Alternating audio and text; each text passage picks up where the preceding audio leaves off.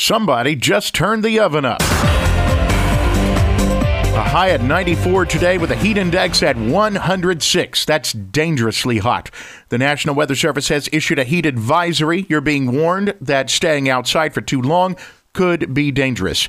Drink plenty of water, stay in the AC if possible, check on neighbors. Make sure the pets have plenty of cool water to drink. It cools down to 74 tonight, up to 96 tomorrow, 97 for Friday and Saturday.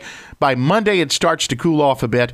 From the MaxSouth Broadband News and Weather Center, I'm Chris Davis. Here's what's trending. CDC recommends that everyone in K-12 schools wear a mask indoors. That's CDC Director Rochelle Walensky. Including teachers, staff, students, and visitors, regardless of vaccination status. Governor Tate Reeves says he's not mandating that students wear masks on a statewide basis. The superintendents and school boards are making those decisions. Masking will be required in Lee County. Kosciuszko will announce a decision Thursday. The CDC is also recommending that everyone wear a mask indoors, especially in areas of substantial and high COVID transmission. The CDC considers Leake, Attala, Neshoba, Winston, Scott counties, all of central Mississippi, areas of high transmission. State Health Officer Dr. Thomas Dobbs says some people who are vaccinated have died in Mississippi, but that's still a low percentage. So our fully vaccinated deaths are people who are over 65. The median age is going to be in the 70s, and the majority of these folks have an underlying medical condition that makes them immunocompromised. Of the 15 deaths reported over the past day, one was in Neshoba County, another was in Scott County. A wreck in Kosciuszko just after 3:30 Tuesday afternoon on Highway 35 South. That was near the construction zone where they're working on the bridge. One person was sent to the hospital.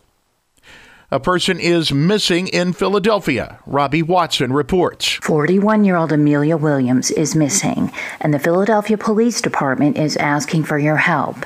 She was reported missing by family and friends on July 22nd, but was last seen walking on Gum Street in Philadelphia on July 7th. You can see her picture at Kicks96news.com.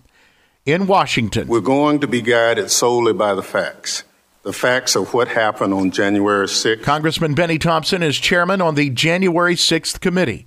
It may be the most high-profile job he's had as a congressman. He's taking criticism because some Republicans believe he and the committee already have their mind made up against former President Trump. A violent mob was pointed toward the Capitol and told to win a trial by combat. Some descended on this city with clear plans to disrupt our democracy. Thompson represents Attala, Leake, and Holmes counties and the Delta in D.C. In the trial of Tommy Chisholm in Starkville, witnesses testified they saw him kill Dr. Shauna Witt at the Walmart Eye Clinic where she worked on January 13, 2018.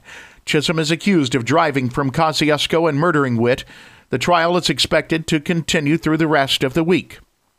At the Neshoba County Fair, a country music trail marker was put up yesterday honoring the fair for its contributions to country music.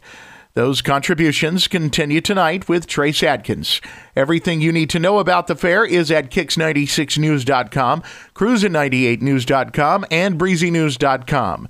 From the MaxSouth Broadband News and Weather Center, I'm Chris Davis.